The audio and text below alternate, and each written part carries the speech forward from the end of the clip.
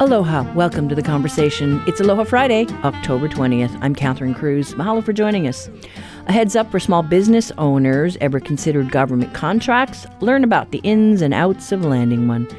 The Hawaiʻi Audubon Society holds its annual meeting and dinner next week, and bird enthusiasts are welcome. There's good and bad news, including why the Society is keeping Audubon in its name, though others have dropped the reference to the founder of the national organization. And the Daughters of Hawaiʻi are holding an online auction to fundraise for 2 palaces. It includes antique furniture, china, and jewelry. And the Hawaii Book and Music Festival kicks off this weekend. Why it needs your support to return to an in-person festival next year. Something floating in the air. It hits you like a melody you long to hear. The presence of aloha dancing everywhere, everywhere. There's nothing like a flower lay, the fragrance of a home and a warm embrace. So let it take your heart and your breath away, your breath away. This is The Conversation on Hawaii Public Radio. I'm Catherine Cruz. Local companies looking for more financial stability may want to consider doing business with federal, state, or county governments. So how do you get those contracts? Well, you can learn about it at an upcoming Hawaii Government Contracting Forum. The event is in its 18th year and gives small businesses a chance to get access to those in the know. Chris Rachel is the director of the University of Hawaii's Hawaii Minority Business Development Agency. It's organizing the forum. He sat down in our studio with The Conversation's Russell Subiono. What are some of the reasons a local business would want to procure a contract with a government entity? Well, I think working with the government adds a few things. One, it's stable income. The government also pays, and the government has a lot of work. And so the government doesn't tend to have like upswings and downswings.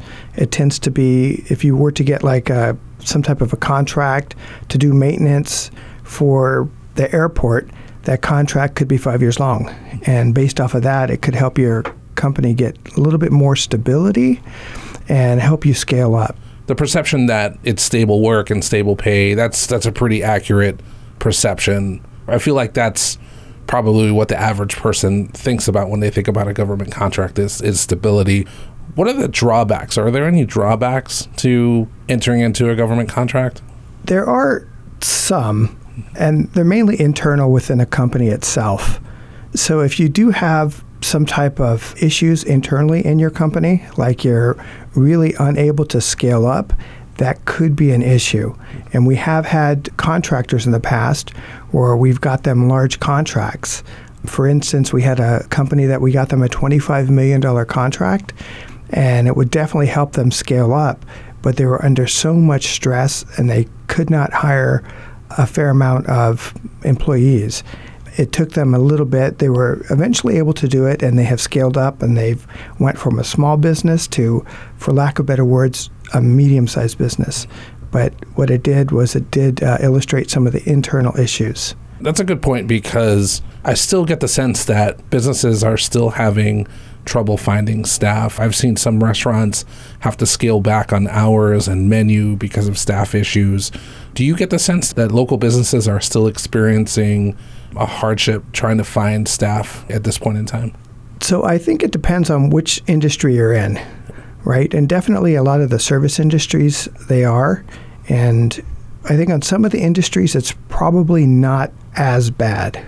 And so when you think about scalability, what are some of the other traits of businesses that would be ready to procure a government contract? What state of the life of a business should your business be in? And depending on which industry you're in, they do have contracts that are small, medium, and large. And some industries wouldn't facilitate like smaller contracts. Perhaps if you were within the energy industry or fuel industry, they would probably want larger contracts. But like domestics, like with cleaning and organizing places and stuff, those ones, they do have a lot of small contracts where they're just looking for somebody to clean like 8 hours a day or 10 hours a day. So it would depend on what industry you're in. But I think if you've been in business for probably about 2 years, and there's a reason why that number comes up over and over. When you first get into business, perhaps the entrepreneur or the person that's running the business is doing the accounting, they're doing the work, they're operating out of their home. Perhaps their billing has some issues, perhaps they have a lot of small issues, and then it's hard to scale up because that one person can't do everything. So typically after somebody's in business a year and a half, they'll start to scale up and they'll get accountants and they'll have people that are able to help them running day by day. And as soon as you get to that point that you have a few employees and you have the internal structure built within your company, and whatever your product or service is, if you have that well honed, you're ready to go. They're also looking at some past performance where you can show them, I've done this, I've completed that, and this was the end result. Because every contract that the government looks at, they do their due diligence in order to make sure that when you have all the proper certifications, you've done that type of work in the past, you have the proper bonding. And if you don't have the proper bonding, this is where service providers like SBA, MBDA, PTAC, all the rest of them come in, because we actually help you to be in the position in order to start to scale up or build up. What are some of the kind of general steps a business would have to go through to be able to get into a contract with the government? I imagine there's a bidding process. I imagine there's a few other steps before contracts are actually signed. I imagine it varies by industry, but what are some of the steps that are kind of common across the industries? So I'm going to put out some of the basic ones that I think that are given. 1, you need to have a business. 2, you're paying taxes. 3, if you are a business and you're planning on doing business with the military, Department of Defense, it has to be a United States-owned business. It can't be something that's owned by, Republic of China or some of the other ones and trying to do business with the U.S. government. So 1, it has to be owned by, a U.S.-based company. You have to have a solid bank account. And then after that, what we do is we get you into a system that's called the SAM system.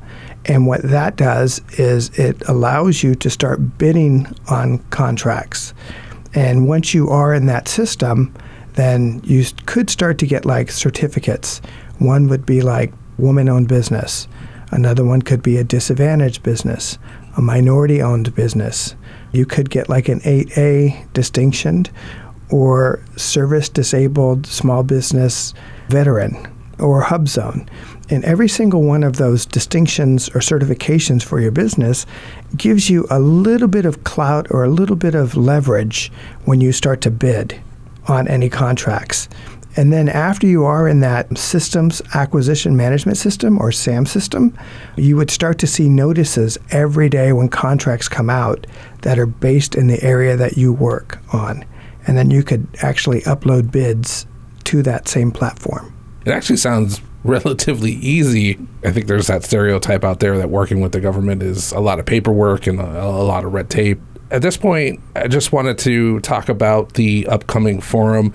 I know there are local people available to help businesses put themselves in a position to get into the system to be able to bid on government contracts. Can you talk about what kind of help is available at this upcoming forum? So the forum that we're having, we've had for multiple years. This is like the 18th annual one. And what I guess is one of the major draws of the forum is that we try to keep the forum affordable. We have other forums that are similar to ours that they're like $2,500. Ours is about $100. What we're trying to do is just to cover the costs. And so in the Department of Defense, a contract will come out and they have people that write that contract. And then they have people that grade the contract and people that choose from the people that actually submit their proposals. Now, all of those entities will be at our forum. The people who actually put that contract out, the people who are choosing from the submissions, and so you'll be able to talk with face-to-face with everybody that's involved within that process.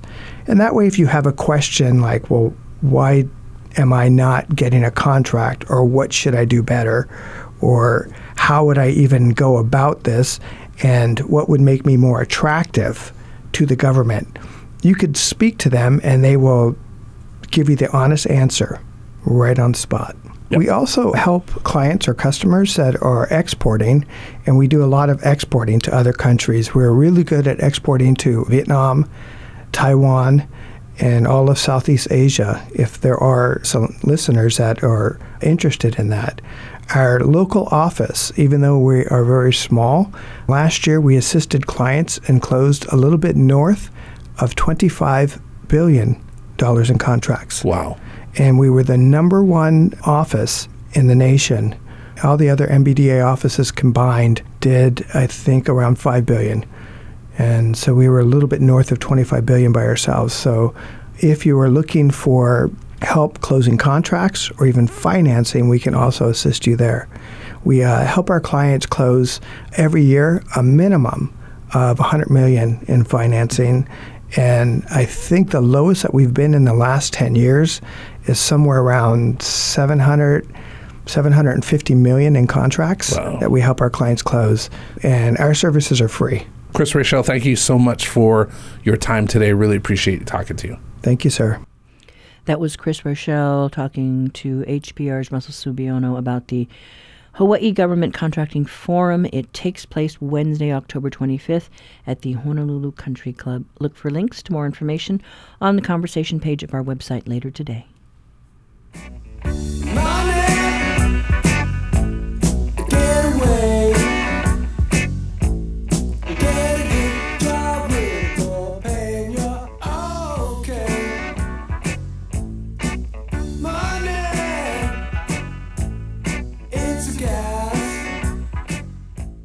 Support for HPR comes from Hawaii Theater Center, presenting The Moth live and on stage, celebrating the diversity and commonality of human experience in an evening of storytelling Friday, October 27th. Tickets at hawaiitheater.com.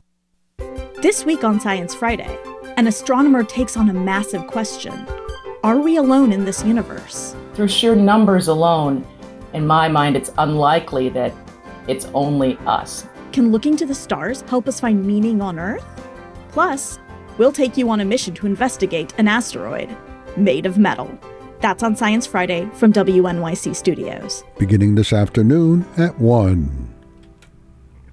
Honolulu Civil Beat's lead story is about a gun buyback program being held this weekend. Reporter Madeline List is with us today for our reality check. Good morning. Good morning. Yeah, so, buyback programs aren't anything new, but we haven't had one for a while. Yes, this is the first buyback program being hosted in Honolulu in decades. But it's the first one since the 2022 Supreme Court Bruin decision, which expanded gun owners' rights to carry their firearms in public. So since that decision, there's been about 975 licenses to carry issued in Honolulu. So there are many more people who are able to carry their guns now. So this is coming at an interesting time. Yeah, and at a recent police commission meeting, I know they were talking about the concern of, ghost guns or just guns getting to the hands of young people, because we've been seeing some terrible shootings lately.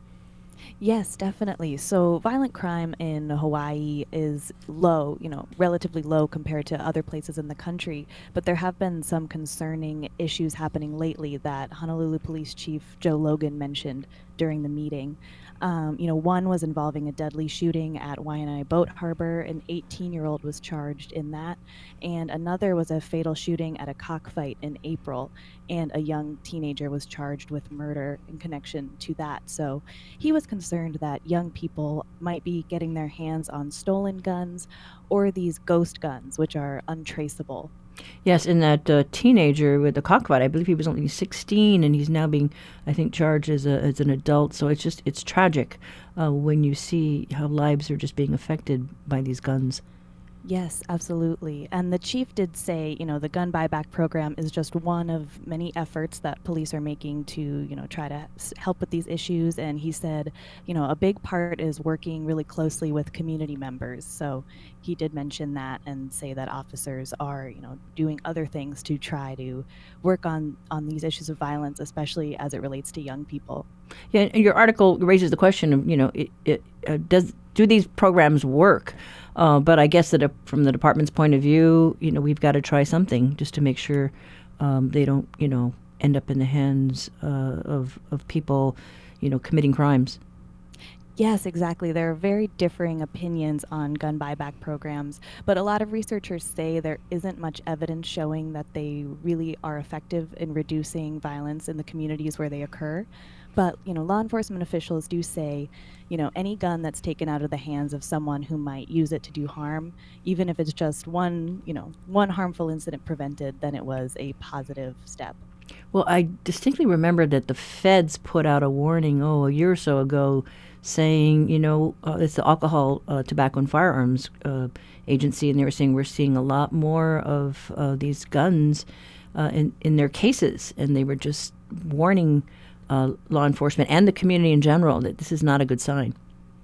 Yes, definitely. And, I have heard from some law enforcement officials that these ghost guns are something that they're seeing happen more, which is of course why, during the gun buyback program, they're offering higher incentives for people to bring in these types of guns.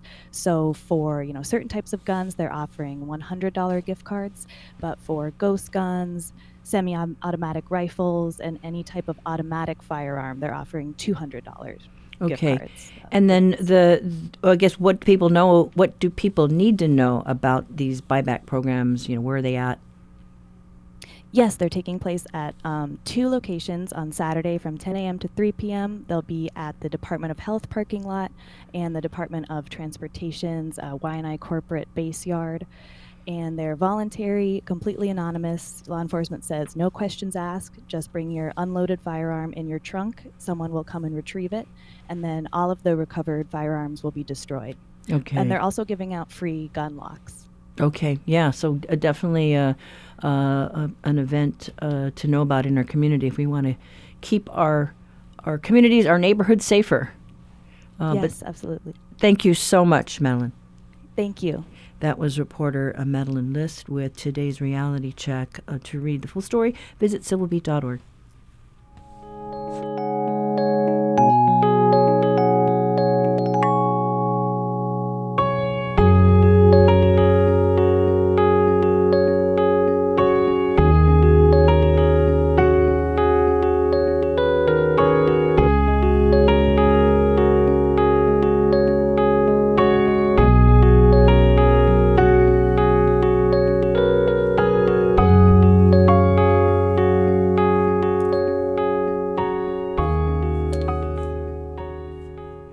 The Hawaii Audubon Society is one of the oldest conservation groups in the islands, and it's gearing up for its annual conference. 6 months ago, the national organization decided not to drop Audubon from its name, and the local hui decided to follow their lead. If you didn't know about this flap, founder John James Audubon owned slaves, and some groups in Chicago, Portland, and Washington, D.C. dropped his name last year. The National Audubon Society felt the name has come to represent so much more than the work of one person, though it must reckon with their racist legacy. Here's Susan Scott, the president of the Hawaii Audubon Society, explaining the local board's decision. We talked about it at our board meeting, and there were pros and cons, and it was not 100% either side, so it was a big discussion, and we decided to wait until National Audubon decided what they were going to do, and if they changed, we would change to what they decided, and they decided not to change, so they are still the Audubon Society, and so we will stay the same too. There's 450 branches of Audubon groups in the country, so that's a lot in each state. We only have one, but some states like California have a lot, but we don't get funding from them, and they sort of the guide of how it started, but our Hawaii Audubon started in 1939, so it's really one of the oldest conservation organizations in Hawaii, which was another reason we didn't want to change the name. Right, because there's something in that brand, right? And it's something people really associate with birds. But each Audubon Society is its own group and has its own fundraising. Yeah, so then they have local groups that are not affiliated per se with the national organization, and so while some have opted to change the name, others have just steadfast and kept the name. Yes, and we are affiliated, but we're not funded by them. And so at this meeting this year, the annual conference, what's on tap? Well, we're having our annual dinner meeting on November 5th at the Atherton Halal Bishop Museum grounds. And we are excited to have Patrick Hart, who is the charming voice of Manu Minute. And a lot of us really love that show. I save my podcast to that to work out at the gym because it's such a happy thing that to hear his voice and to hear the bird songs, it really makes the weightlifting go fast. But I've met him once, and he is as charming in person as his voice is on the radio. And so he's our featured speaker at the meeting, and it's a dinner party, and it's really a celebration and a get-together of bird fans on the island to eat and, share what's happening in the bird world. So everybody is welcome. It's an annual meeting for members, but guests are welcome also. Well, I know Patrick Hart has a fan club because the Manu Minute is quite popular with our listeners. Right. And in the headlines recently, we've seen how we don't have some of our natives found in the wild anymore, that they believe, they're extinct in the wild, which is a very sad thing. Yes. That keeps going. That's going on. And one of the objectives I had when I became president last year was to highlight some of the native species that are doing well, because we do have some, but we almost never hear any good news about Hawaii's birds. But there is good news. We have the Kolea count, which I started when I joined Hawaii Audubon, and the white terns are doing great. In Honolulu, we're one of the only cities that have white terns, and we have wedge-tailed shearwaters all around the islands. And so there is some good news. And we're working for the birds that are in trouble, but we also want to celebrate the birds that are doing well. Well, I just the ones chuckled. That people can see, when you walk around. Well, I just chuckled when the city chose the Manu'oku as city bird for rail, because that just kind of spotlights more of its story and can get people interested in birds in Hawaii. Yes, I thought it was great. They'll want to learn more about them and know that they're here. So when we had the problems with the bird flu on the mainland, there was some concern, what would happen to our migratory birds? Would they make it back? Would they get sick? But so far, so good? So far, so good. And the Kolea count is starting again December 1st. So we have that summer off from counting because they're not here. And then we had really a nice number, over 1,000 birds were reported for arrivals. So people really were stepped up to report the arrival of their bird or birds they saw in the park. And we did have a wonderful bird come back. Mr. X is his name because he's in the X portion of Punchbowl Cemetery. And he returned this year, which makes him the oldest Pacific golden plover. He's 21 years old. Oh, my goodness. That's terrific. Yeah, that's terrific. And so he's lost the color bands on his legs, but he's still got the aluminum bands, so we know it's him. And it's quite an exciting moment when we saw him come back. So we don't know how old he was when he was banded in 2004. That's the kind of success that you're seeing in these programs. Yes, and if you don't count and look at them and notice them and write it down, you don't know these things. And so one of the reasons I got involved with the Kolea was when I was writing my newspaper column, people would ask me questions and tell me really great stories, but it wasn't recorded anywhere. And now it is on the Kolea Count website, so that's good. You've written several books, and the Audubon Society also publishes books about birds. Right. The Audubon Society publishes one book called Hawaii's Birds, and it's all the birds you'll see in Hawaii, almost all. Not 100%, but like 99. And so if you're walking around and you want to know what birds are on the sidewalk, it has zebra doves. So it has all the introduced species, where they came from. I love it. I used it when I was a visitor here many years ago because it's first published in 1967, and we're on our 7th edition. But you don't want to read 5 pages about the bird. You just want to know a little bit, and that's what we did. It's a little 1 page of each with a picture. So. And the other books that I wrote, the Hawaii Audubon sells, and they get a discount from the University of Hawaii Press for those books, Kolea and White Terns.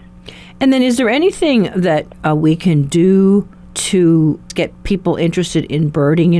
We're talking about, managing tourism and finding more things to connect people to the culture and the environment here, and just to be more respectful and mindful when they come in as, tourists and visitors to the islands. Right. There's been some talk for the Hawaii Visitor Bureau to put signs around where the white terns are, like at the International Marketplace, and just some signage that says these are native birds. We're the only big city that has these seabirds. They don't make a nest, that kind of thing. And so people would actually notice them because they see them, but they don't really know what they are.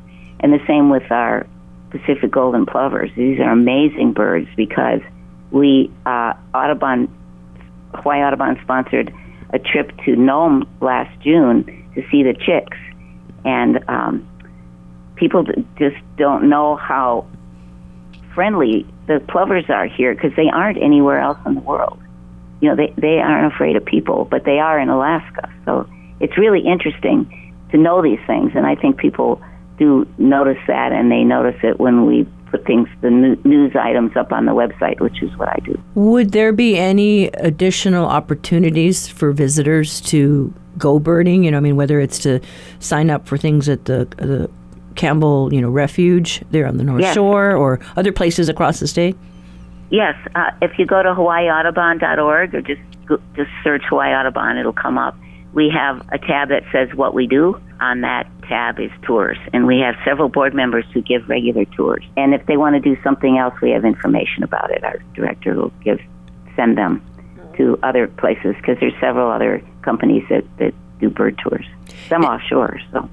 And then you're going to be attending the Bird Festival in Hilo, which is geared toward conservation groups. And so there are wildlife centers that help injured birds or help with our native species. Yes, the Hawaii Island Festival of Birds is a Saturday, and that was presented by the Hawaii Wildlife Center and the Conservation Council for Hawaii together, and they have invited other conservation organizations.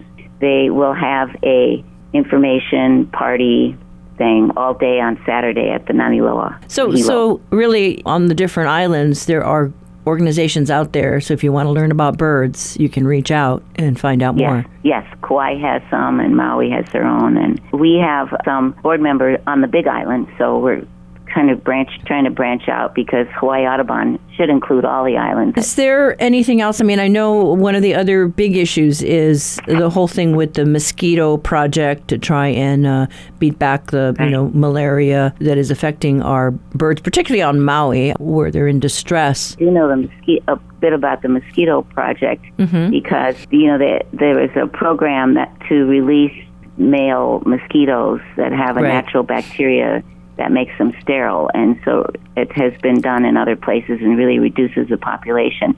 But a group on Maui filed a lawsuit to stop that, and that's in the courts right now. So those are those issues that are out there that are playing out.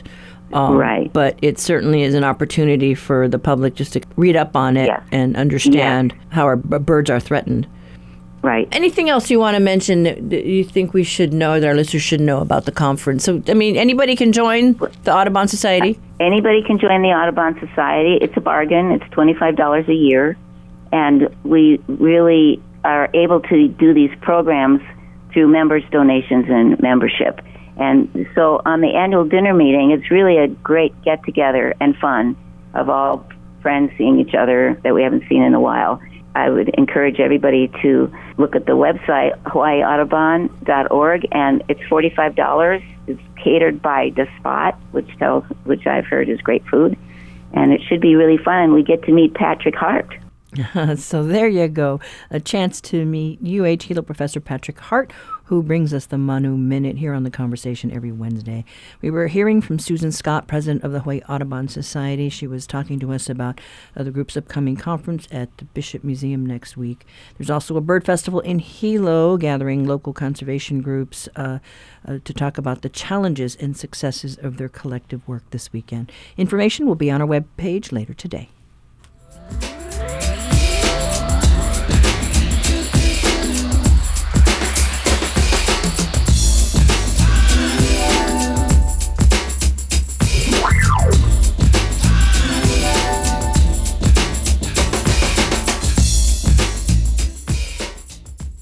Support for HPR comes from Hawaiian Airlines, introducing the new Boeing 787, featuring custom-designed Leihoku suites to its fleet starting April 2024. Schedules and reservations at hawaiianairlines.com.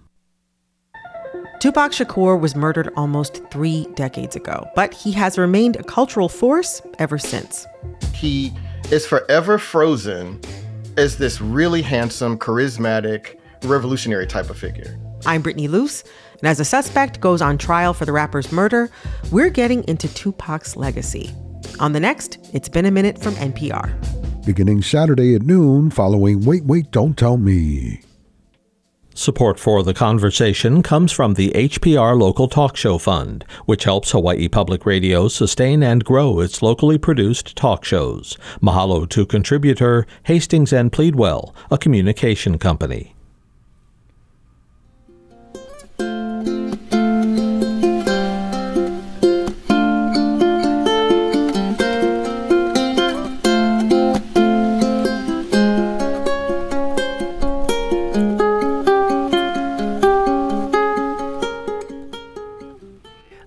Of art, jewelry, china, and furniture is up for auction this weekend. It's a fundraiser for the Summer Palace, also known as Hanaya Kamalama in Nuuanu Valley, and the Hulihe'e Palace in Kona. Oahu Auctions is putting on the event. It ends tomorrow, but you will get a chance to see the items starting at 10 a.m. at the Summer Palace tomorrow. We talked to Manu Powers of the Daughters of Hawaii, whose kuleana is caring for these historic homes. So the auction has been in the works for a long time, and some of these items have been with us for decades, some of them, 50, 60, 70, 80 years.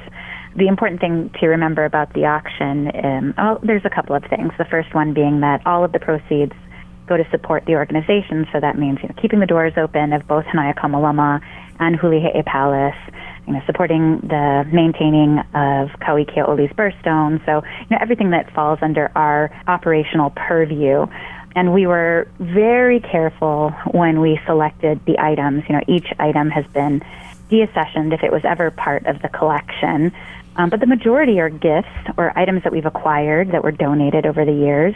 So no historic significance, but some historical pieces in the respect that they're from a particular era or a particular period. Some beautiful things in there, but none of them, are part of the Ali'i collection, a part of the Monarch collection. So they're essentially items that don't pertain to our story, that don't have any particular history. The provenance has been thoroughly researched, and obviously, you and I have discussed at length that we need to, keep the doors open, and therefore we have to raise funds. And so this was a way for us to do that. And we only have, a certain amount of space. There's finite room in both of these palaces. And so it was a great way for us to move some stuff out, really make these incredible pieces available to the public and to raise funds. And so on Saturday, the public will get a chance to actually see these things up close if they want to? Correct. So you can come to Hanaya Kamalama between 10 a.m. and 2 p.m., in Nuuanu, and view the majority of the items. The whole plate set may not be out, from one particular set of china, but there will be items available to see, and most of the furniture actually will be available to actually touch and look at and see, and there's some really, really special pieces in there. There's some really incredible display items, cabinetry.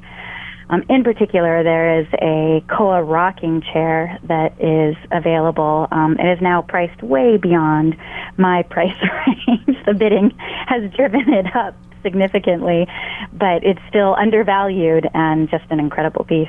Yeah, and at the end of the day, it is a fundraiser to help support both of these palaces. Absolutely. So, basic operations, no particular line item in our operating budget, but keeping the doors open, ensuring that, we can continue to bring school groups in, keep the palaces staffed. I mean, that's been a real problem in Kona, Hulihe'e.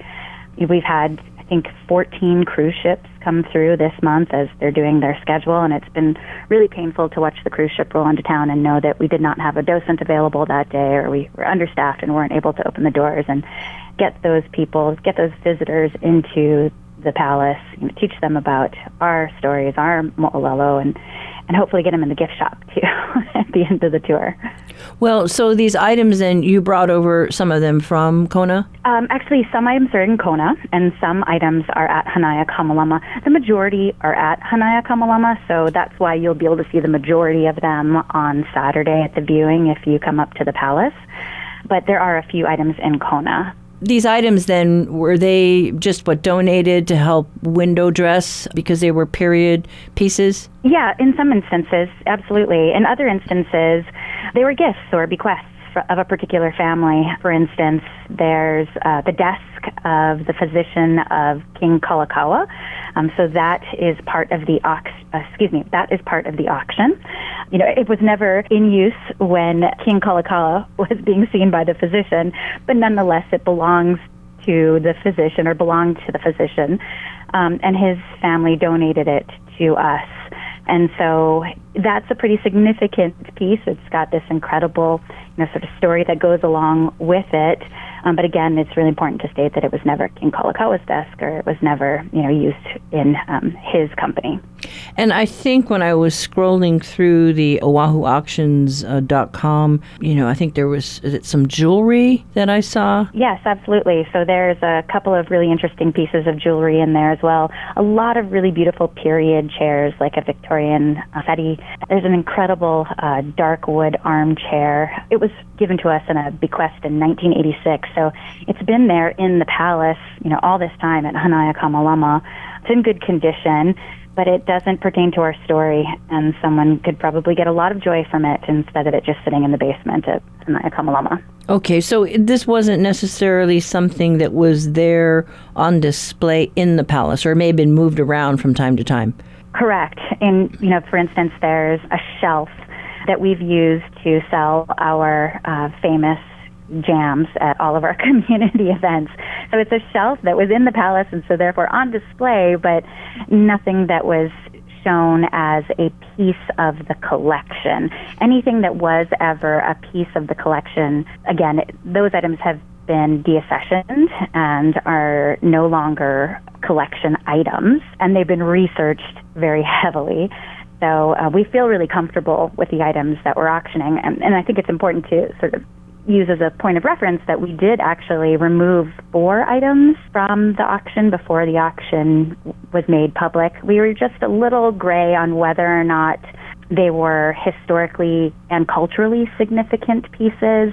And so if we had any question, we pulled them. So we feel, and we want the public to feel comfortable in moving these out of the palaces and into someone's home, hopefully. And then, gosh, what would you say is the biggest need for the palaces right now? I mean, if this is a fundraiser, are there major repairs that need to be done, or basic upkeep? Always. And, that varies from Hulihe'e to Hanaya Kamalama. There's always a project that needs our help. And, we have a great partner in the state, and they're helping us with things like the seawall in Kona at Hulihe'e Palace. But there's so much more than that. We're in desperate need of display cases for some of the collection items that will, forever protect the item and make it available to the public. If we can raise funds to provide the collection with ways in which we can display it appropriately instead of sort of, sequestering it in an airtight room or a temperature-controlled room, and instead make it available to be a resource of education for various schools and for the public. That's always been our intention. And that was Manu Powers with the Daughters of Hawaii, the group charged with taking care of 2 palaces, one here on Oahu and the other on the Big Island. She was talking about a fundraising auction tomorrow.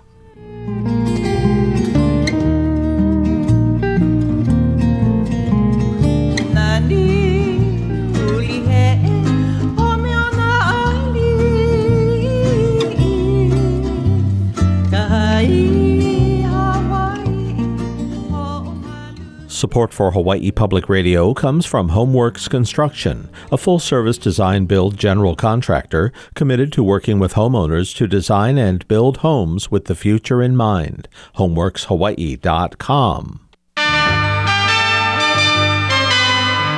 Each week, New Dimensions explores the social, political, scientific, environmental, and spiritual frontiers with some of today's foremost social innovators, thinkers, scientists, and creative artists.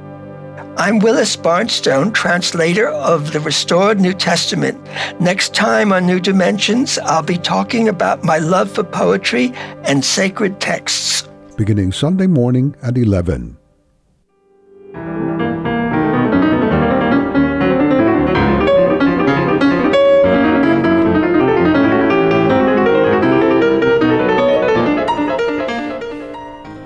The Hawaii Book and Music Festival kicks off this weekend. It will include a mix of live and online events featuring authors, panels, and a writing workshop. HPR is a sponsor of the event, and we can tell you that the force behind the festival, Roger Jelinek, hopes to bring the festival back in person next year.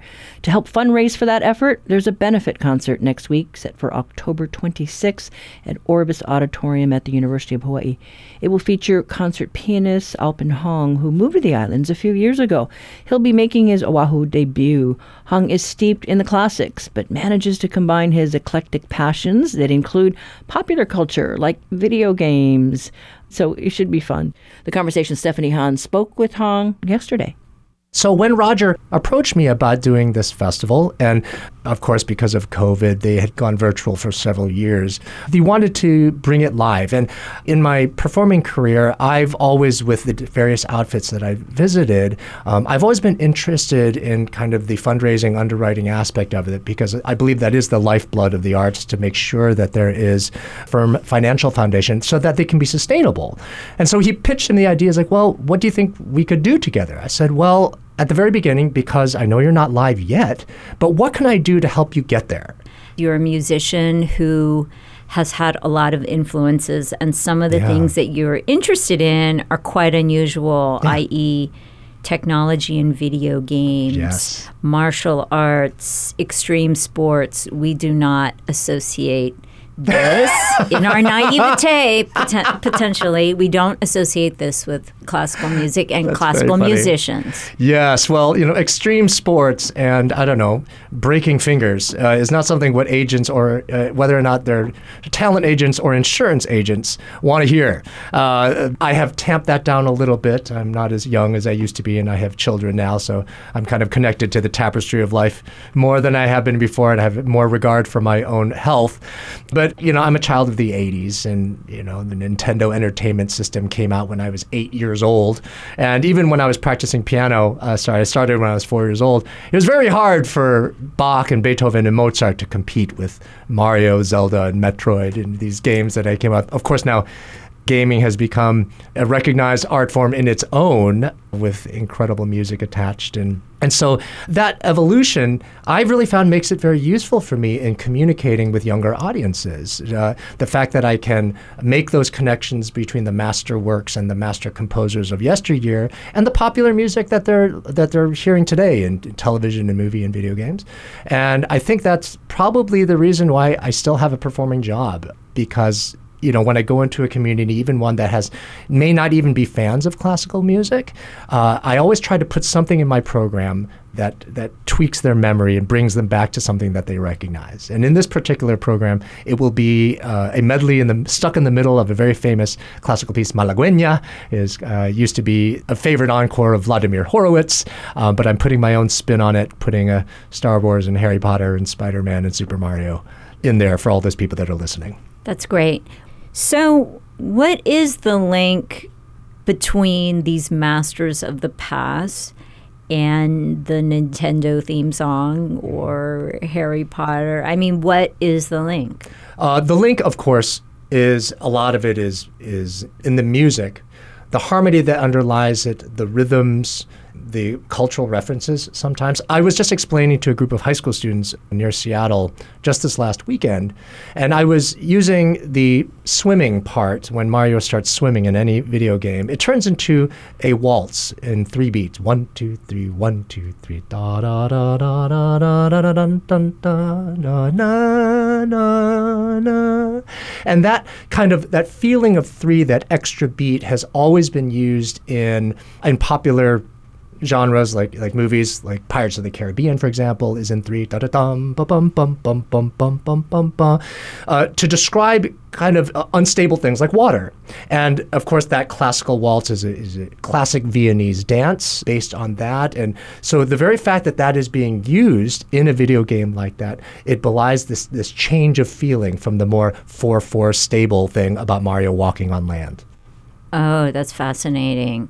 What you're saying then is when the Mario character enters this kind of fantasy state, he actually is moving back in time musically to a classical music period. That's so right. It's like a time jump. It is. And of course, time jumps are in so many popular media these days. The multiverse, of course, is in everything. You almost can't watch any popular media these days without having some multiverse of some kind. And what I always try to present is a cultural context for music. So what I find is that the fact that we are maybe several generations removed from classical music being played everywhere and just kind of in the national and popular consciousness means I think it takes a little bit of context. For example, to know what is an orchestra, what makes up the orchestra, why are certain instruments used to create certain emotional responses from people. You know, what are the technical limitations of a violin that makes violin virtuosity so incredible, impressive to see, that they're able to only use 4 strings to be able to create this blizzard of incredible notes. Even describing what a grand piano is. And a lot of people may not realize a grand piano is the most sophisticated digital input device until the invention of the computer. There are 30,000 moving parts in it.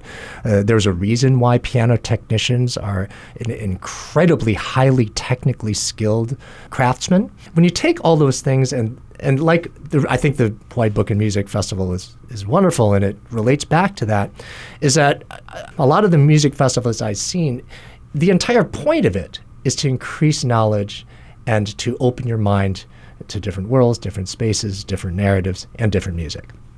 One of your themes, then, it seems to me, is a concept of inclusivity. Absolutely, yes. And the idea that anyone can participate. So tell me, how did you come to participate in this world of classical music? Was it willing? Was it unwilling? Did you have parents who were pushy? I have a very simple answer for that. What? And as for many kids of my generation, my mom made me. There aren't many 4-year-olds who are like, oh, I would like to dedicate most of my day to being alone in a room with an instrument slaving over, playing all these little black dots in the right order. And I told you video games came out when I was young too, so I had that pulling me away as well.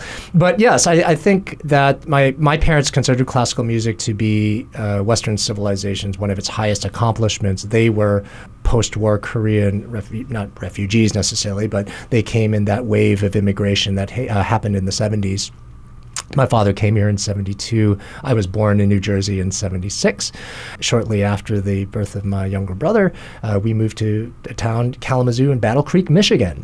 Relatively small towns where we were the only, some of the very few Koreans that were in town. And, now we live in the only Asian majority state in the Union. And so this has been a massive cultural shift to just see how different that is. And there's this is obvious to anyone who becomes a citizen here, even after a few months.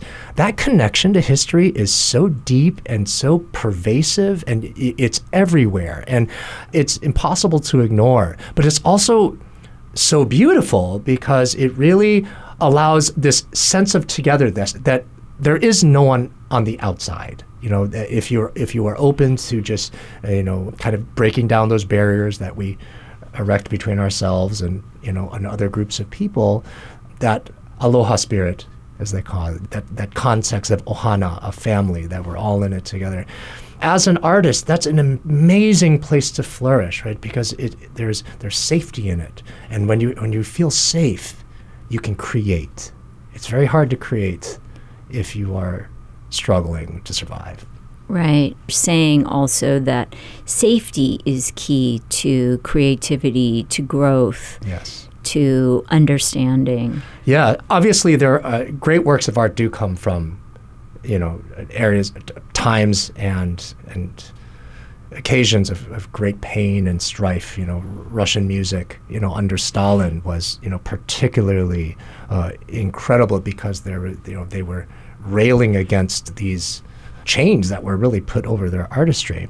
Internally, in order to have that creative impulse to be able to want to add to the pantheon of literature or music or visual artistry, there is a certain inner confidence and peace you need to be able to take that risk to do that. And sometimes you do have to go through many painful places to get there, but when it happens and that creative impulse hits, if you are in a safe place to do that, where you have the time to concentrate on it, that's when I think really profound things happen. Is there anything that you'd like to add? Well, I just want to make a personal plug for anybody who doesn't have plans next Thursday night to come to hear this concert. It is my debut in Oahu. I've had the privilege of playing in all of the other islands multiple times, but this is my live solo concert debut, and I am planning to bring the roof down. So Awesome. Whether or not you are a piano fan, whether or not you're a classical fan, if you just want to have your mind blown for an evening, please join us and support this wonderful cause. One of the pieces, the first piece I'm going to play, the name of the campaign is called Creative Spark 2.0, relaunching the Hawaii Book and Music Festival. So there literally is a piece that I learned just for this program called Étincelle, which in French means sparks, by the composer Moskowski. And then the whole point is that I'm marketing myself as breaking barriers, that's what the Hawaii Book and Music Festival does. It breaks down barriers. And so I'm going to play one of the weirdest themes and variations ever, but it's based on perhaps the most famous variation theme of all time by Paganini, that A minor theme. But this piece is truly wild, and it's called Desperate Measures. And then the finale is going to be the greatest piece ever written for the piano by an American, Rhapsody in Blue by George Gershwin. Awesome. Thank you so much for having me. I really appreciate it. Aloha.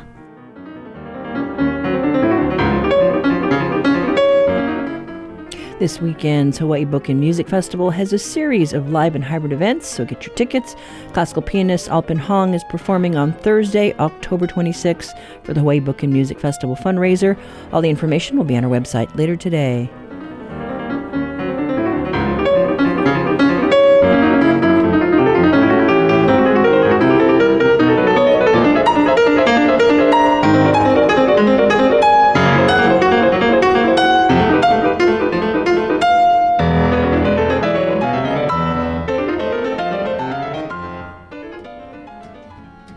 That does it for us for this Aloha Friday. Coming up next week, we get little fire ant updates from the different counties. Our program is produced by Russell Subiano, Lillian Song, and Stephanie Hahn. John DeMello provided our backyard quiz chant and our theme music. Thanks to Gypsy 808. I'm Catherine Cruz.